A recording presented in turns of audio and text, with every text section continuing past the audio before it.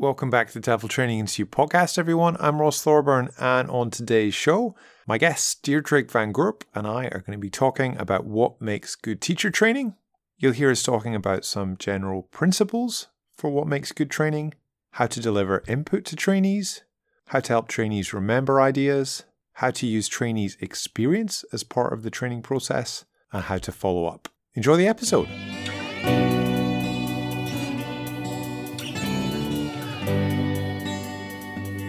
So imagine you've got a bunch of trainees for an hour. Like, what makes that successful or not successful? Yeah. I would say a good training session is that there's some link to theory, not too much, and there is something practical at the end. And ideally, teachers can't wait to try one of the ideas out in their classes. Then you really, I think, hit it. And good training is variety because every group of people is different.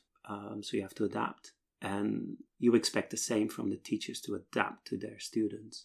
One size fits all, no way. Right. Yeah. And I guess the other thing that you sort of hinted at there is that so many things, if you're doing a good job in training, teachers should be able to copy a lot of what you did and just do it in teaching as well. I remember one of the sort of best bits of feedback I got from a training was a trainee saying something like, after your training, I realized that I can ask the students more about what they want to learn.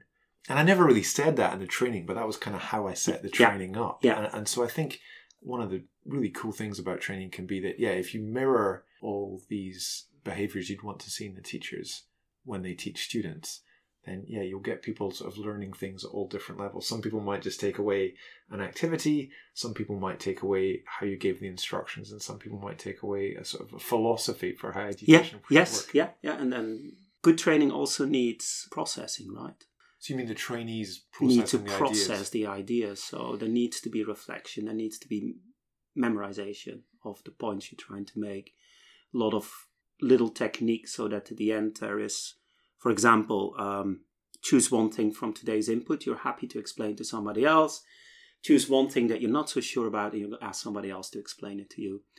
You have to do those things, I think, because what I noticed many, many times is like, although you thought you were very clear, that there were misunderstandings, that the interpretation of what you're trying to get across was not the same as what you actually had in mind. So that's very useful. Also just memorization, right? 1 minute, look at the slide and...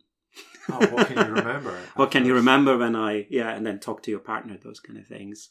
So I think that kind of relates to this idea, and this is definitely a mistake I've made many times, of not including too much stuff. So say, for example, I'm doing a session on like managing students' behavior. A bad training is when I try and teach people everything I know about managing students' behavior. Mm-hmm. And then the good training is you pick out like the 4 or 5 things that are going to be most useful for them. Yes. And really like go into them in a lot of, almost like a lot of repetition, but maybe looking at the same thing in different ways. Yeah. So you might demonstrate it to the trainees. You might get them to sort of group these things or categorize them, or maybe get them to talk about, well, how could you use this with lower level students or higher level students, or change this in for a different topic, and then get people to try it out. Yeah. So by the end of the session, there's been this sort of repetition so many times. And I think it's sort of much better to do 4 or 5 tips or techniques that people are actually going to learn and remember than doing, when I've done it badly, 30 70 slides. No one remembers anything. Yeah. Absolutely. And then what you as a trainer need to do is then read your audience, right? Like, what are they ready for? What are they willing to take on board? And then make it flexible enough, right? So I've done many inputs that are basically the same content, but then depending on the group of people that you have, it's either some things are left out. And sometimes you dig a lot deeper, sometimes you keep it very practical, and sometimes you get it right, sometimes you don't, right? So you try to suss them out, and then you kind of pitch it at where you want it to be.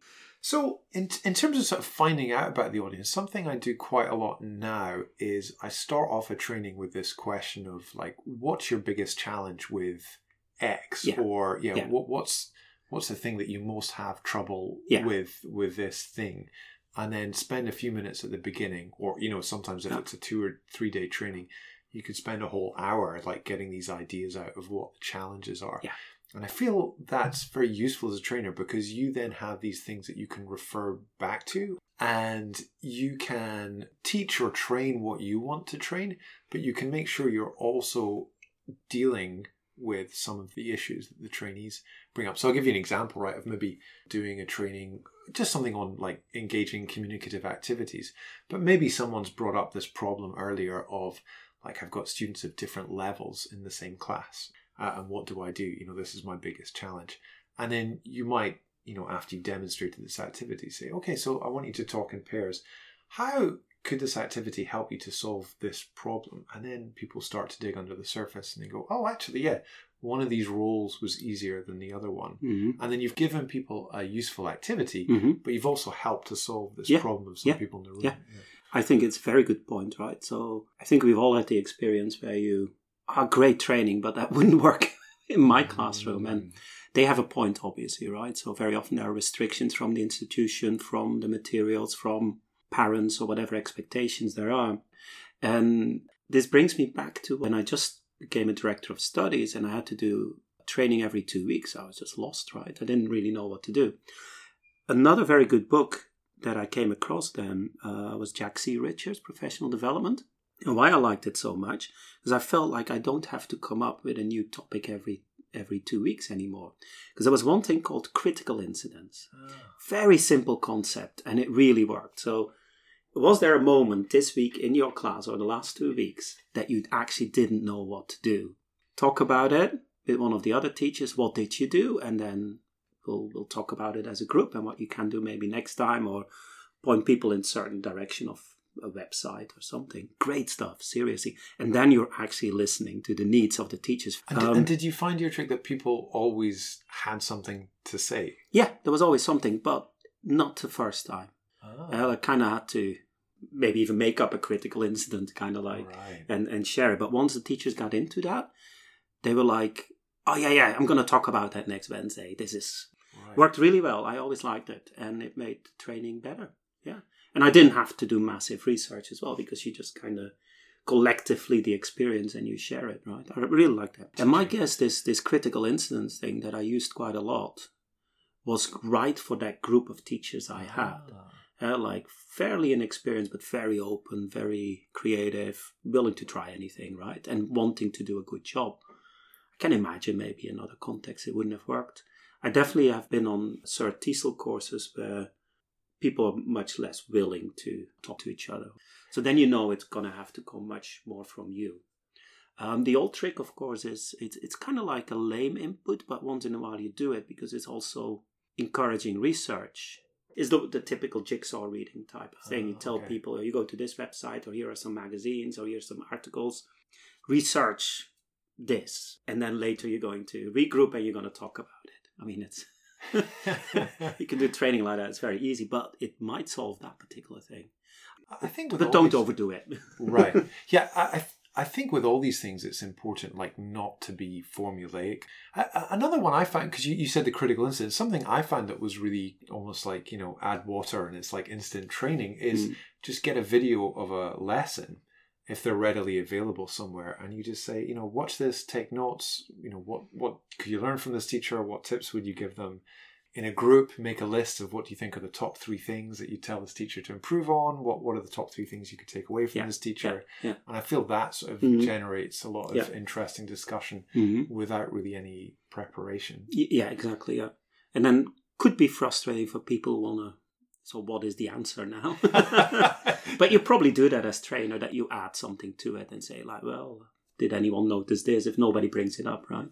So I think that's an interesting point, because I used to feel as a trainer maybe that like, well, my job here is a facilitator. Maybe I got really into that idea of modeling this thing of like not talking too much.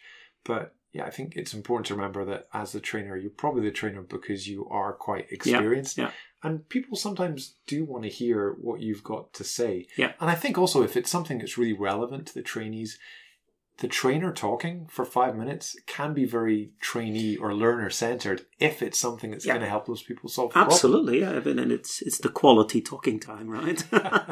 Rather than the actual minutes. And that's why I think some training sessions probably quite okay, some interactive lecture style. As long as there is variety and that you do know what you want to get out of it.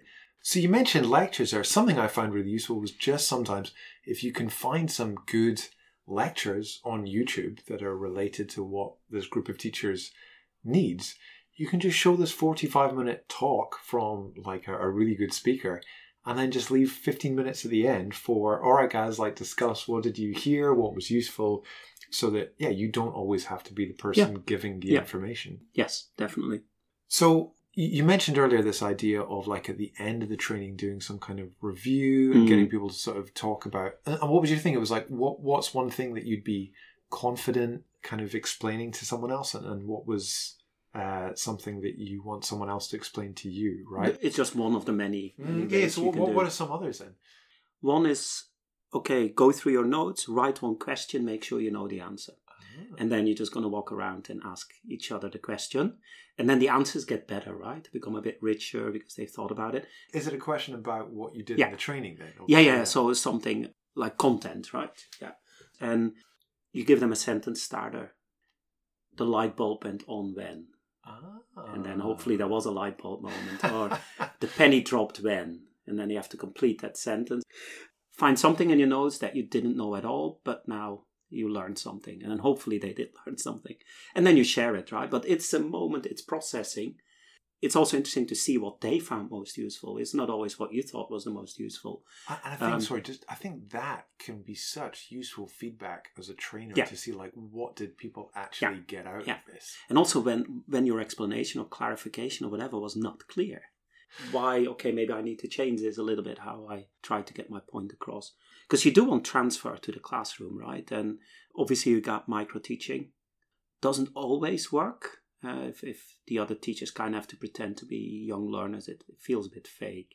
So something I've done with that I find works quite well is getting the teachers, first of all, and just saying to them, I want you to think of like a student in one of your classes who's very memorable. I want you to write a profile of them. What's their name? What's their age? What do they do in your class? Like maybe they talk to the person next to them. Maybe they speak in their first language. Maybe they crawl on the floor. And you get them to write 2 or 3 of these, put them in a hat, and then before you do the micro-teaching, you just say, oh, lovely. That's nice. Pick out a person. Yeah. And then that's when I find you start to get sort of students misbehaving, and students talking to each other, and you get these classroom management problems that kind of naturally happen in classes that happen a bit more than that. I do like my micro-teaching because it's the closest you get to standing in front of people and trying to get your point across, and then you get feedback, right? Something else I really like about it as well is there's often stuff in there that you can then talk about. So I remember doing this the other week, and a teacher sort of walking around and they basically had their back turned to almost all the students. I said, all right, freeze. Like what's going on now, right? Put up your hand if you can see the teacher, right? Put up your hand if you can't see the teacher. And then we went into discussion of like, well, why might that be a problem? Yes, exactly. Yeah, no, I like it. The closest you can get to transfer, I guess, is the processing at the end. Also, maybe it's like, which of these ideas do you want to try out in your classes now?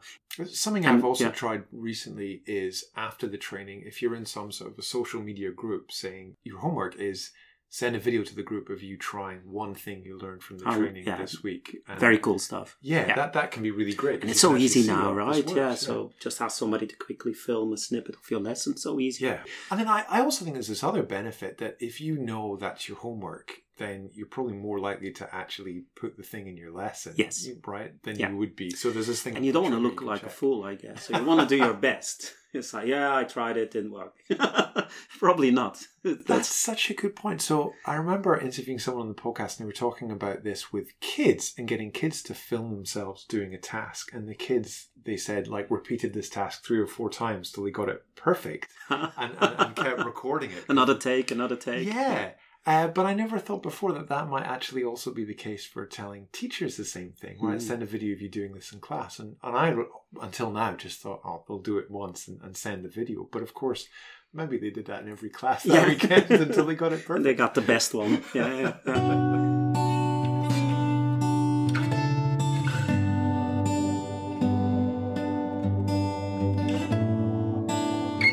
One more time, everyone. That was Deirdre Van Gorp. For more podcasts featuring Deirdre and many other guests, check out our website, www.tefltraininginstitute.com.